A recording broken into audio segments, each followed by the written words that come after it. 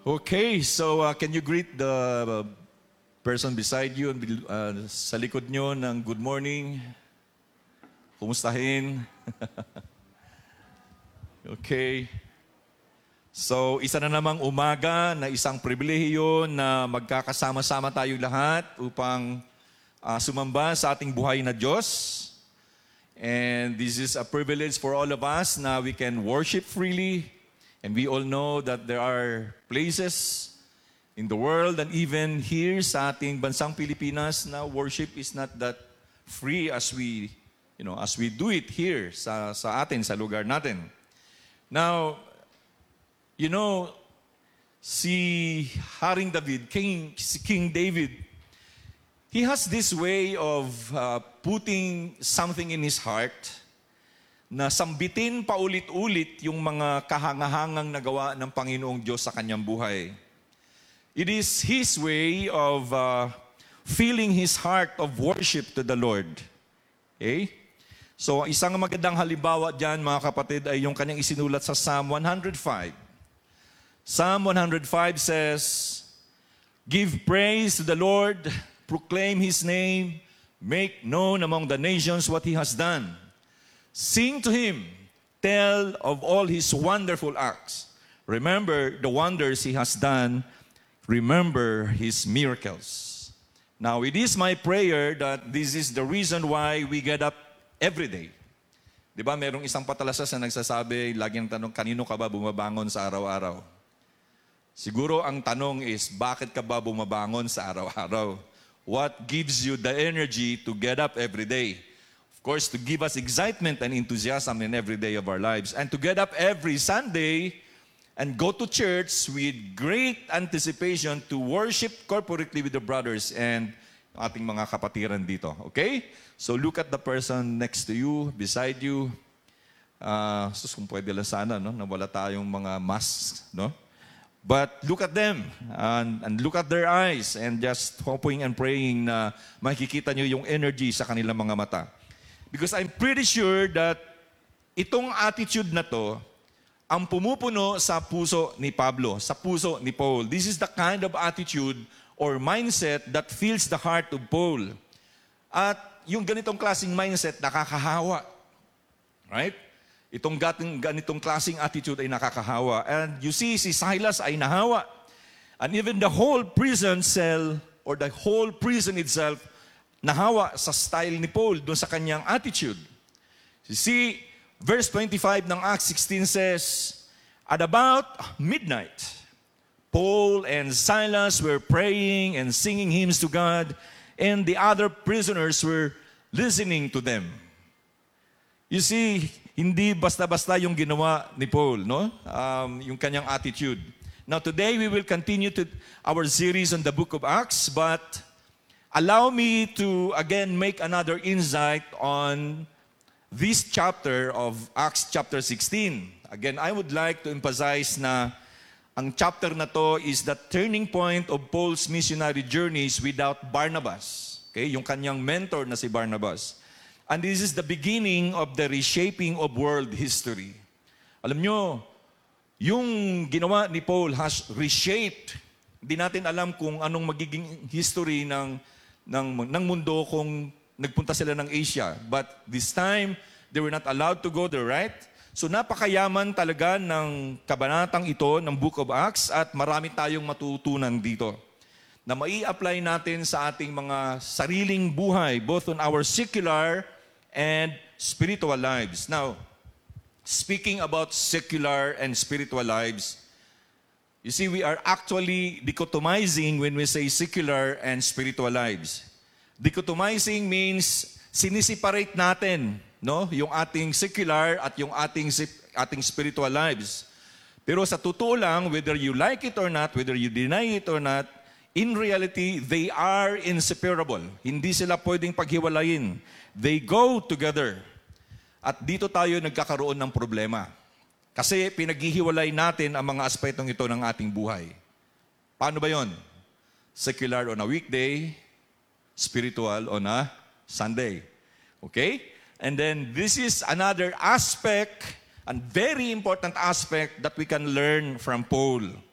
Kasi itong chapter ng chapter 16 clearly shows us na hindi niya pinaghihiwalay yung kanyang spiritual life dun sa kanyang araw-araw na pamumuhay sa kanyang buhay, no? Alam natin na si Paul is a tent maker. Meron siyang trabaho, meron siyang hanap buhay, pero hindi niya pinaghihiwalay yung dalawang yon. For him, he is Christ's witness first and a tent maker second. Dala-dala niya ang dalawang ito palagi, hindi niya pinaghihiwalay. And if we will apply this principle today, you are a witness first and kung ano man yung vocation mo. What's your vocation? Okay? You are a witness first and an engineer second, or an architect second, or a teacher. But first, you are a witness. You are a witness first, and second, you are a husband. Second, you are a wife. You are a son, a daughter, a grandson, a granddaughter. But first and foremost, ikaw ay isang witness. At ito ang nasa puso ni Paul. Hindi niya pinaghihiwalayan. So yung kanyang spiritual at secular na buhay, magkasama palagi, hindi niya pinaghihiwalayon. Because for him, he is a witness first and a tent maker second. Okay?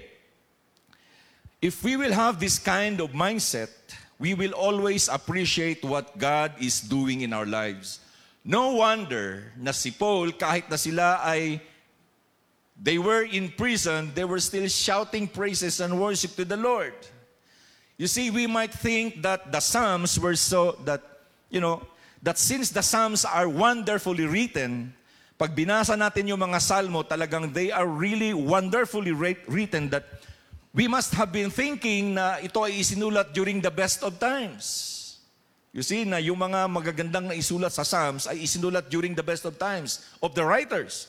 But no, the reality is that most were written in the midst of danger, in the midst of trials, and in the midst of suffering.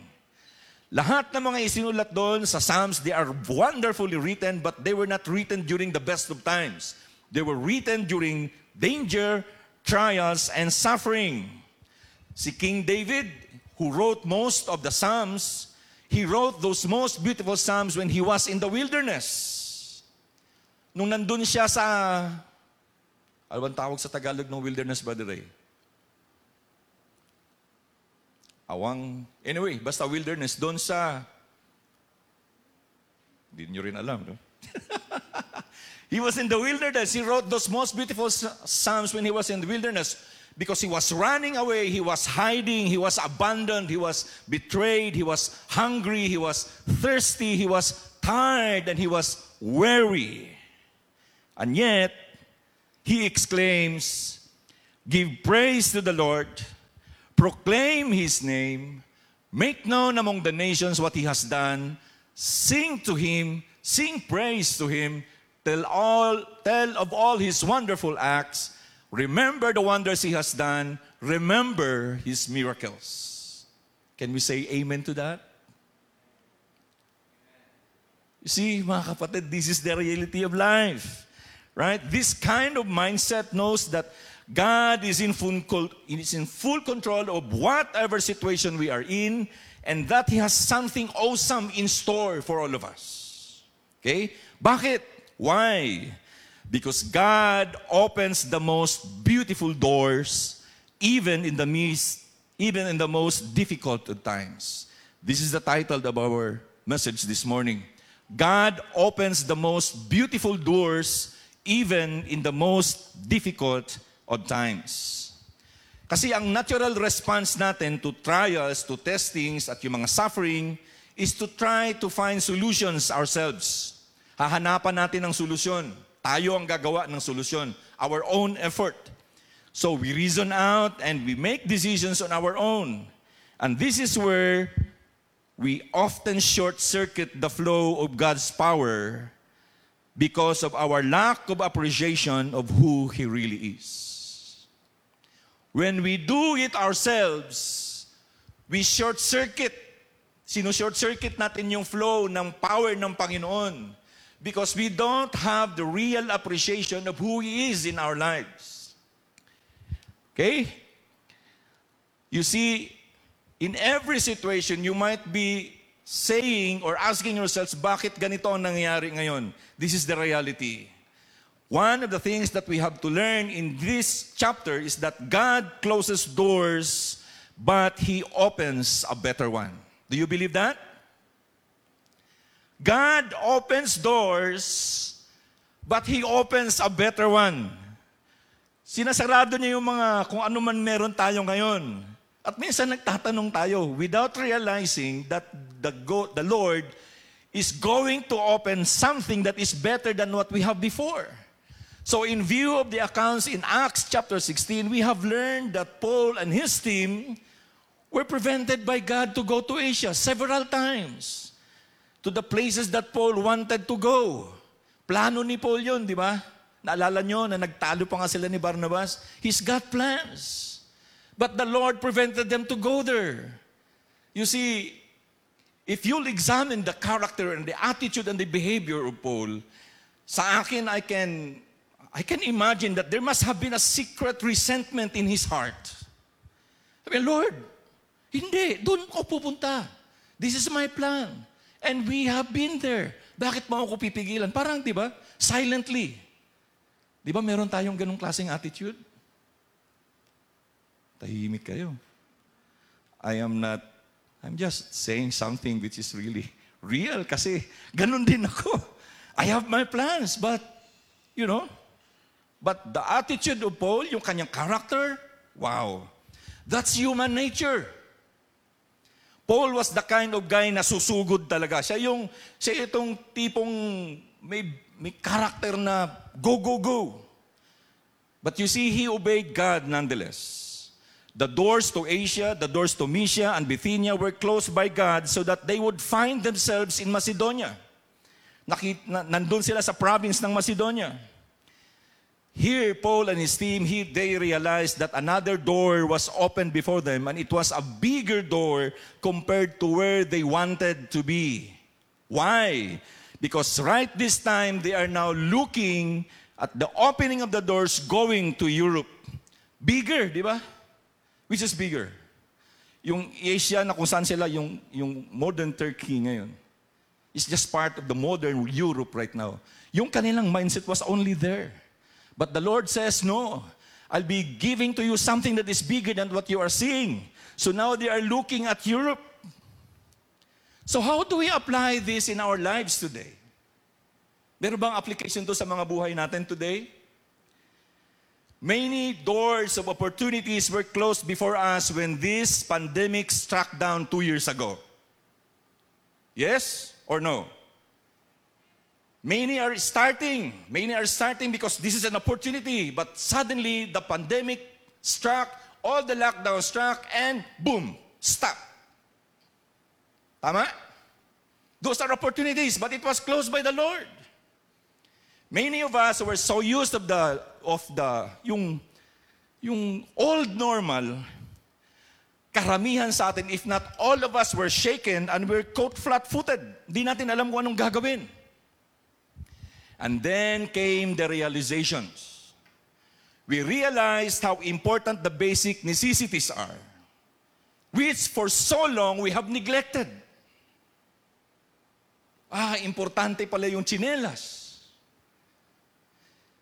Importante lang pala na meron lang akong ganito. But before that, our minds were somewhere there. And then many of us realized how important it is to be frugal. Frugal on our expenses para mayroon tayong savings so that when things like this, we are prepared. Most of us were caught flat-footed. Amen? Because that time, before this thing happened, we're so used to it. But then the Lord shut the doors. Many of us realized how short and how valuable life is. Dito lang natin naintindihan kung gaano kaimportante maghugas ng kamay. Always. At gaano ka-importante, meron daladalang alcohol. You see, the mindset is changing. And then we realize that we are no match to a minuscule, unseen to the naked eye, vicious living organism called COVID-19. No match pala tayo doon. That's our realization. Pero, merong positive note. Meron ba? Wala. There was a positive note. It also has opened to many of us the bigger doors of opportunities. Do you believe that? Many of us ay maraming discovery. We have discovered that we have a talent for baking. We have a talent for cooking. And then we know how to sell it online with matching beautiful graphics on Instagram and Facebook. Before, walang ganun. But it has opened an opportunity for us to be creative. Amen? That's the positive thing. Anytime na meron uling mangyayaring ganito, ready ka na. Amen? Because God opened something that is much beautiful than what it was before. Paul obeyed because he knew that he was a witness for Christ. And didn't you know that your resilience, your persistence, your perseverance, it has strengthened your witness during all these times as a follower of Christ because you remained faithful. All of us remain faithful, even if we are in a very uncertain and uncharted territory. Tama ba ako, mga kapatid? That's something that has strengthened our witness as our testimony as witness of the Lord. You see, I can still clearly remember how we tried and scrambled to stay afloat as a church when ang mga lockdowns ay in-implement. Lala ko yun kasi hindi ko talaga makakalimutan yun. Nagmamadali kaming umuwi, galing kaming Tagaytay dahil kasal nila Brother Leo at Sister Che yun. And then the following Monday, lockdown na. That week, lockdown na. Pero wala pang masyadong klaro kung ano yung gagawin. First service natin, if you'll review yung ating, nasa Facebook page natin, have you gone to that history? Go back and see. Ang unang service natin, kami lang dito. Si Japet, si Pastor Jom, ako. 3 lang ata kami. And I think si Ian was here also playing the bass. And I was preaching for the first time with a blank sanctuary, facing a camera. Hirap. Wah, hirap pala. So naalala ko lang yun. And then that whole week, the following week, wala nang gathering like this. Wala nang gathering. And then so we scrambled how to do this. Anong gagawin natin? Paano tayo magkakaroon ng worship? How about everybody? How could we reach them out? You see, naalala ko lang.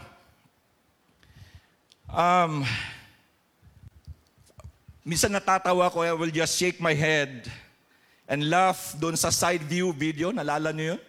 Second Sunday. That was, naalala niyo to? This was the first live streaming that I did on my own, and the broadcast was held in my home. And yet everybody was so excited. Didn't you know that this particular Sunday, there were 120 people of us worshiping with us? Pero lahat sila nakaganon. Then somebody texted me, sabi, paano ba natin guys? Sabi ko, iikutin nyo na lang yung TV ninyo. Remember that? Meron ako nabanggit ata doon, ikutin nyo na lang yung TV ninyo para kasi tuloy-tuloy na mahirap nang baguhin. And then, naalala ko lang na somebody niya, merong nag-text and then, naalala ko din kung how valuable this thing is. Tingnan nyo. I realized how valuable this simple adapter of live streaming na pinahiram sa atin ng isang kapatiran sa CRC. Because of this, nag-improve yung live streaming. Napakasimple. Pero kung titingnan natin, kung ako ang titingin, parang walang kagamit-gamit. But, I've realized, mga kapatid, suddenly, we've noticed that God was opening for us a bigger door of opportunity. in reaching out people through the live streaming and the live broadcast of our worship services. Review yung ating mga worship services for the previous days, previous months, previous years, and look at sa YouTube and how many people were there. Kung magkakasama-sama tayo dito, itong sanctuary natin kukulangin. God closed the doors of this building for 2 years so that pagbalik natin, the doors will be wide open and bigger and wider as we are now reaching to more people compared as before. Do you believe that? Can I hear an amen? God closes doors because He's got to open something better for us. Think about it. Think about it. Remember this.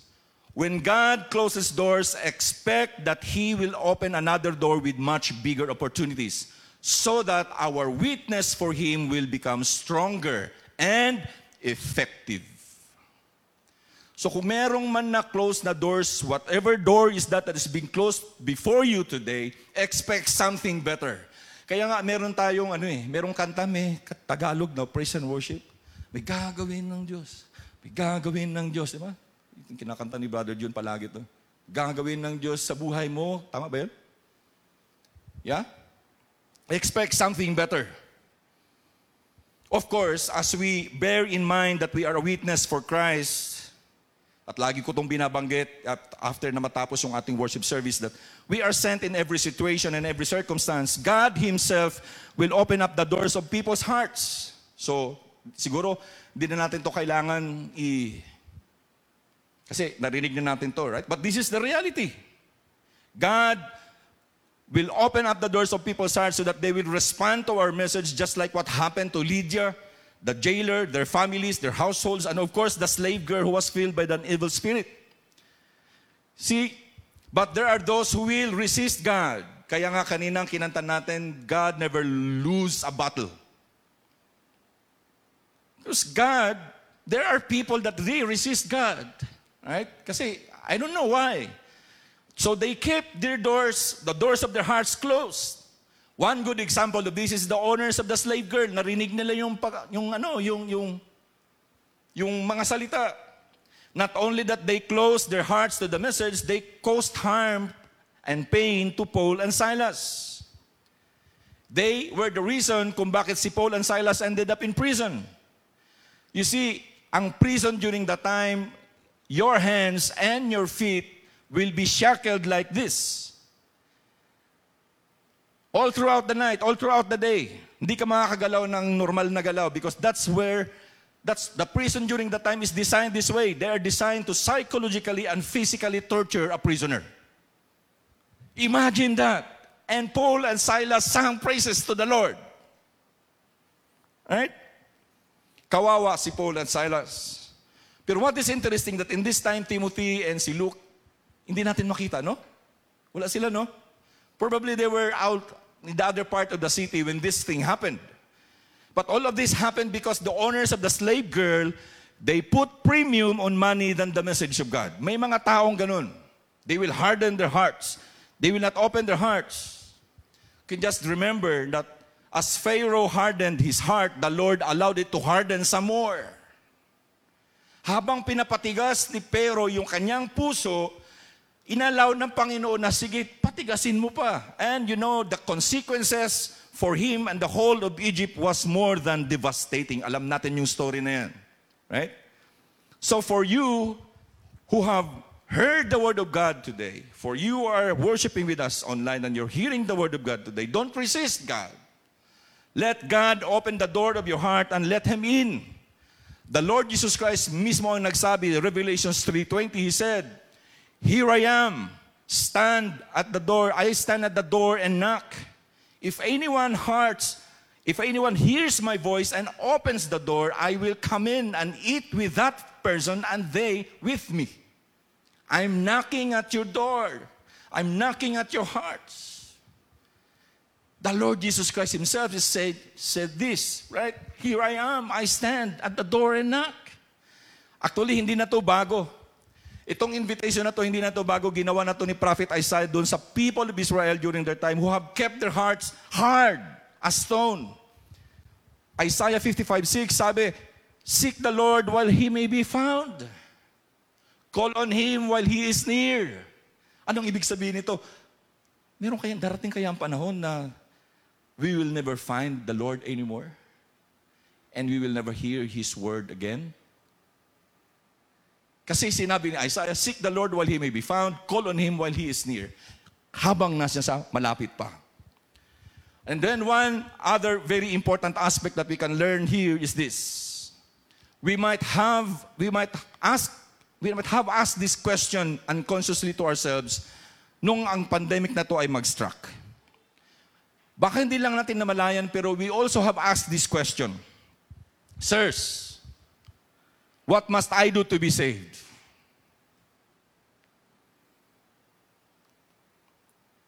Meron ba kayong question na ganito? During the time? Or until now? Saved from what? To be saved from the predicament and survive the onslaught of the pandemic. 2 years is no joke. Marami pa mga businesses na until now ay hindi pa nakaka-recover. Whether you like it or not, many people are still affected economically and we are not exempted. We are still reeling in the effect of the pandemic. So we ask unconsciously, sirs, what must I do to be saved? Alam niyo mga kapatid, when the jailer asked, sirs, what must I do to be saved? He was not asking about how to be saved from hell and eternal damnation. Wala pang ganito noon. This modern time na lang yung accept the Lord so that, eternal damnation. During that time, no, he was asking something that is relevant to his situation. He was asking how to be saved from his present predicament. Kasi alam niya na kung ang lahat ng mga priso doon ay nakawala, if the prisoners had escaped, it meant death for him and ridicule for his family. So, mga kapatid, he was basically asking Paul and Silas, mga boss, will you please help me get out of this mess?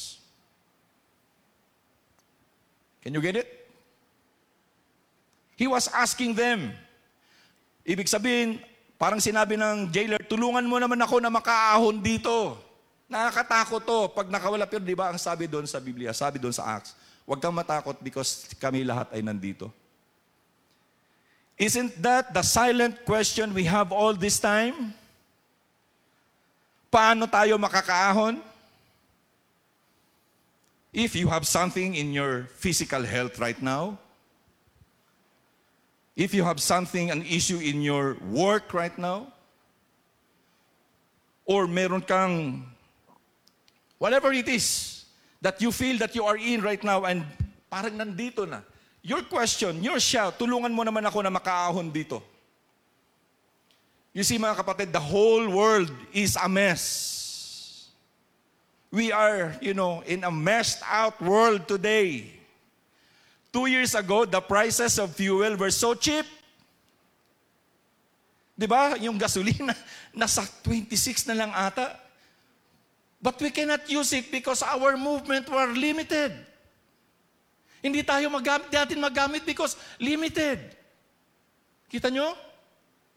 And now na meron na tayong freedom, now that we can move, the prices of fuel soared up na hindi na natin ma-afford and we cannot use.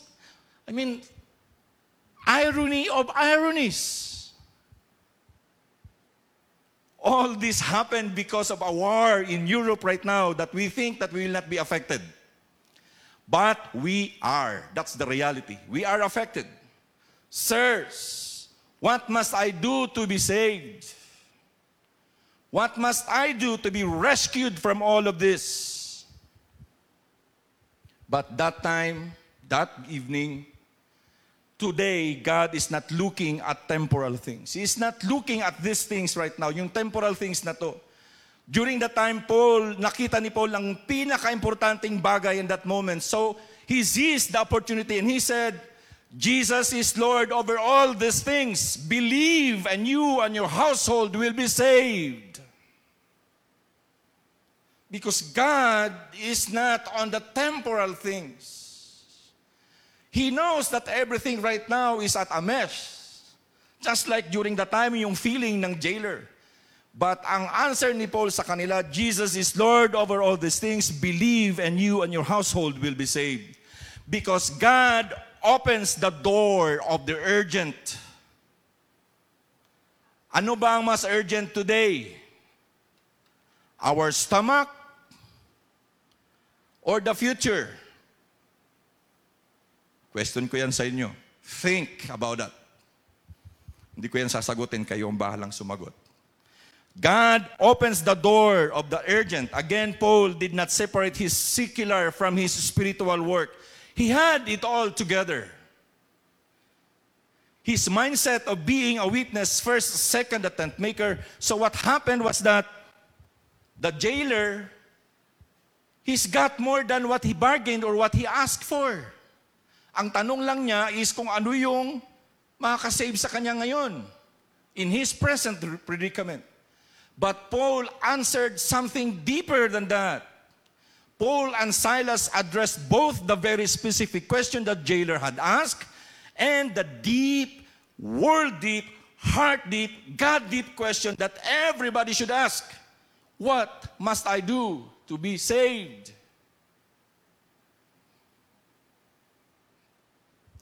What must I do to be saved?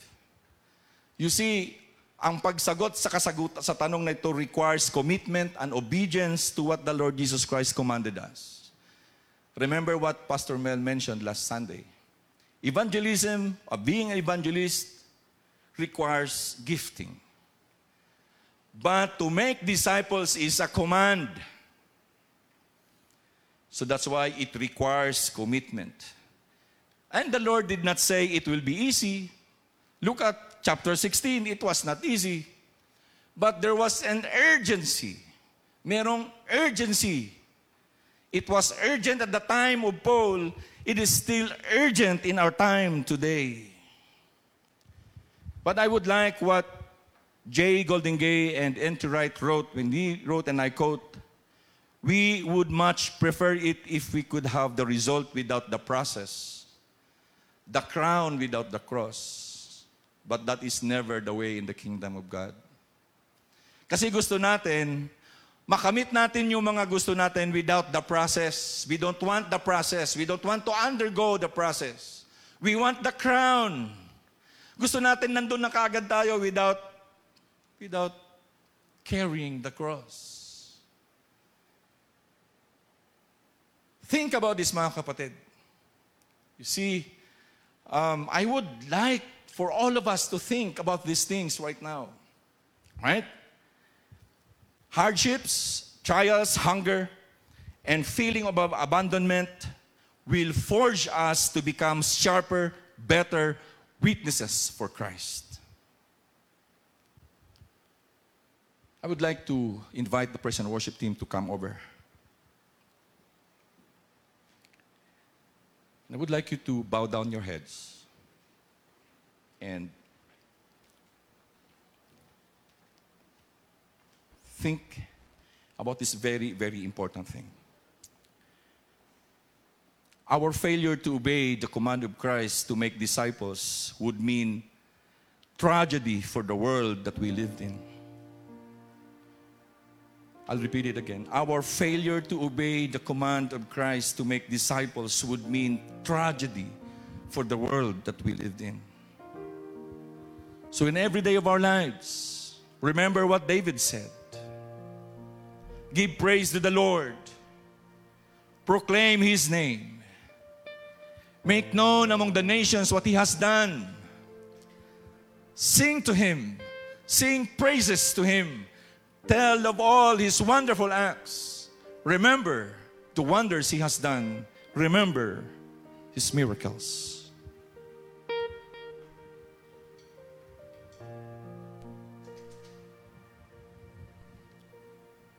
We invite each and every one of us to please stand up. Sabay-sabay po nating kantahan ang ating nag-iisang Panginoon.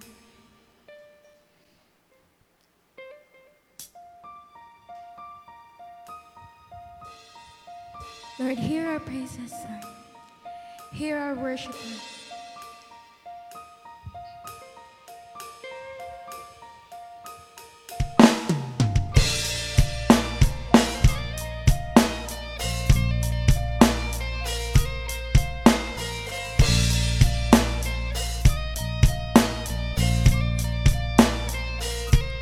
There is an endless song echoes in my soul. I hear the music ring, and though the storms may come, I am holding on to the rock I cling. Let us sing, church. How can I keep? How can I keep from singing your praise? How can I ever say enough? How amazing is your love? How can I keep from shouting your name? I know I am loved by the King, and it makes my heart wanna sing.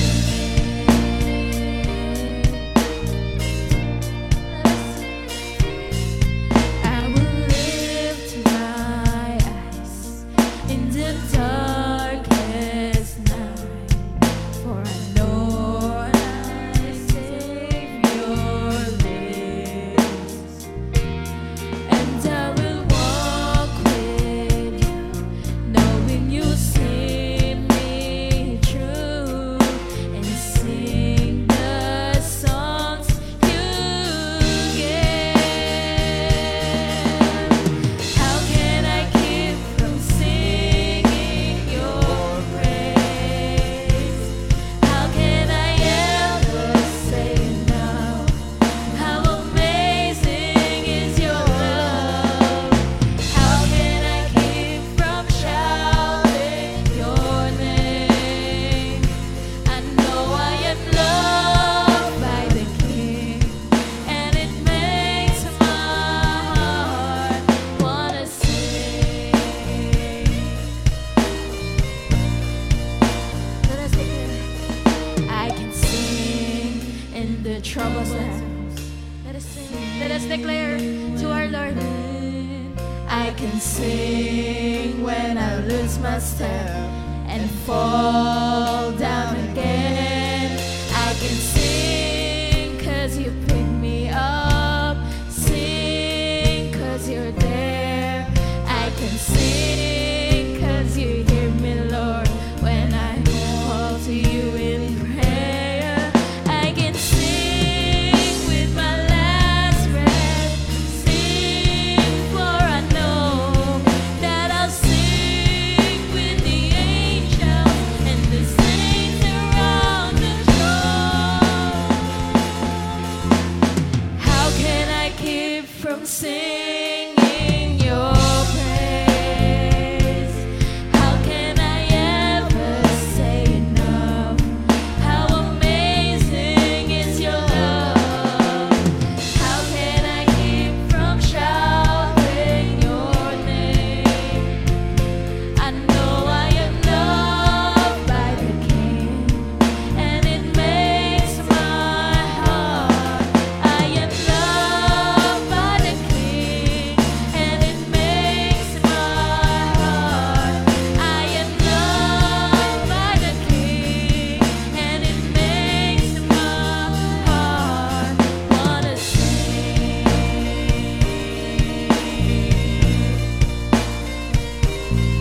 I can sing.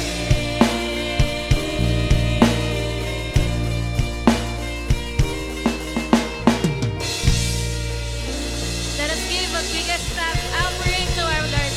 Hallelujah. Hallelujah.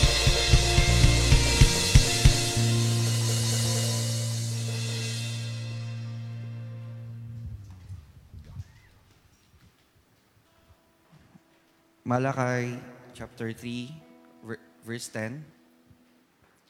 Bring the whole tithe into the storehouse, that there may be food in my house. Test me in this, says the Lord Almighty, and see if I will not throw open the floodgates of heaven and pour out so much blessing that there will not be room enough to store it. And at this time, we invite everyone to give our tithes and offering. And for those who are worshiping with us online, you can still support our church and ministry by giving your tithes and offering into our Union Bank account. Again, and our account name is Alliance Bible Christian Church. And account number is 001-0100-11240. And para po sa ating mga nandito sa church right now, you can proceed and give your tithes and offering dito po sa harapan.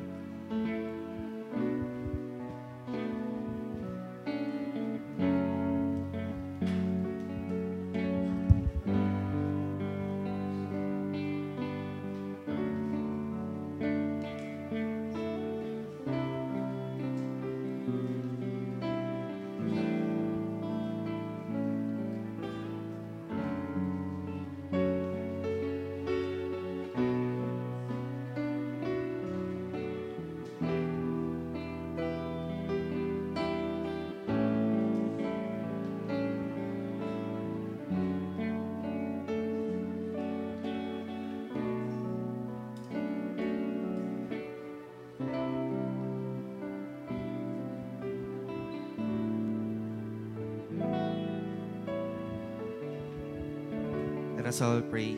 Heavenly Father, we praise you and we thank you for this morning, O God. We thank you, Lord God, for always sustaining us with your grace, for always showering your blessing to us, Lord God.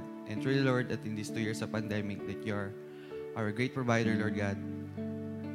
And Lord, we give this tithes and offering to you joyously, Lord God, because you deserve the highest praise and honor, Father. Thank you, Father, in everything. In Jesus' name we pray. Amen. And good morning po sa ating lahat and sa mga nanonood online sa ating Facebook page and YouTube. Good morning po sa inyo. And we hope that you are blessed to hear our God's message today. And for our announcement for today, we would like to greet a happy birthday to our celebrants for this week. Sa March 29 po, si Mama Luz or si Tita Luz Kasipong. And on April 1, si Darlene Isabel Del Rosario. So, batiin po natin sila sa kanilang special day. Huwag po natin kalimutan na mag-send sa kanila ng private message. So, yun lamang po ang ating announcement. And for other announcement po, may call on Pastor Dante Poliascas. Kinumpleto mo talaga eh. No? Good morning again, mga kapatid. Glory to God. So, another round of applause para sa ating Panginoon.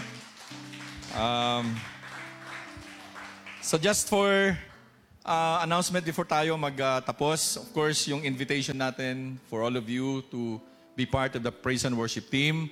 The invitation still stands. Come over and let us know if you're interested. Okay, and of course, to join our multimedia team. No? Kailangan talaga natin yun kasi the manier, the better. Okay, the manier, the better. And tutuloy natin yung ating floor rehabilitation project. So hopefully by this week ay maumpisahan na to. And of course, no, para makumpleto natin no, yung pagpapaganda ng ating bahay-sambahan. Okay?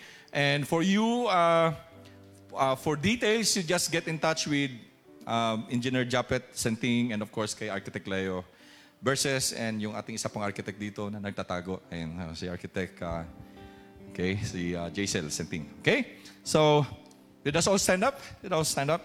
And let's offer a prayer before we close our worship service this morning. Lord, maraming salamat sa aming mga narinig sa umagang ito. Realization, Lord, and mga paalala ninyo sa amin. Salamat sa inyong mga salita. Buhay na buhay, Lord, na ma-apply namin sa aming mga buhay ngayon. These words were written many years ago, Lord. And still, it is still alive today. Indeed, totoo, Lord, ng inyong mga salita. Heaven and earth would pass away, but your words were not. So, salamat, Lord, dahil without these words, Lord, that came from you, ay hindi kami magkakaroon ng kalakasan. Because this is the only way, Lord, that we can hear from you. Salamat sa lahat ng kabutihan na aming natanggap sa inyo sa buong linggo. At magpapasalamat lang kami, Lord, sa aming matatanggap sa linggong ito, Lord, bagong linggo na aming hinaharap. Salamat, Lord, for everything that you have done and what you're going to do. At iisa lang po ang aming inihiling sa inyo, na yung courage and yung desire namin, Lord, and hindi namin makalimutan na kami ay ipinadala ninyo in whatever situation and whatever circumstance we are in. Because, Lord, whether we like it or not, all of us, Lord, that follows the Lord Jesus Christ, who have believed in the Lord Jesus Christ, O Lord, we are His witnesses. Whether we like it or not, Lord, hindi namin maitatago yun. Ang sabi nga ng Panginoon Jesucristo, hindi maitatago ang isang ilaw. Itatago mo ba yun sa isang basket, sa isang bowl? No, you cannot. Ang asin, kailangan gamitin kasi kung hindi siya gagamitin, mawawala yung kanyang alat. So Lord, we are the light, we are the salt and the light of the world. We are the witnesses of the Lord Jesus Christ. So this week, use us, Lord, for your glory and for your honor. So salamat sa lahat-lahat, Lord, at sa presensya ng bawat isa, higit sa lahat, Lord, sa presensya ninyo, at sa presensya ng lahat ng mga nag-online worship kasama namin ngayon. Wherever they are, Lord, in the parts of the Philippines and even the parts of the world, Lord, wherever they are right now, we pray that you will extend your right hand on them and bless them. Just like as you extend your hands to all of us na nandito ngayon sa aming sanctuary. So that, Lord, as we face this week, we have renewed strength, we have renewed and strong physical bodies, and, Lord, a heart that is full of praises and worship. May the grace of the Lord Jesus Christ and the love and the peace of God the Father and the fellowship of the Holy Spirit be with us all. And everybody will say, Amen and Amen. Tapos na po yung ating panambahan. Dalhin natin ang blessing na nanggaling sa Panginoon. Be safe, be blessed, be empowered in Jesus' name.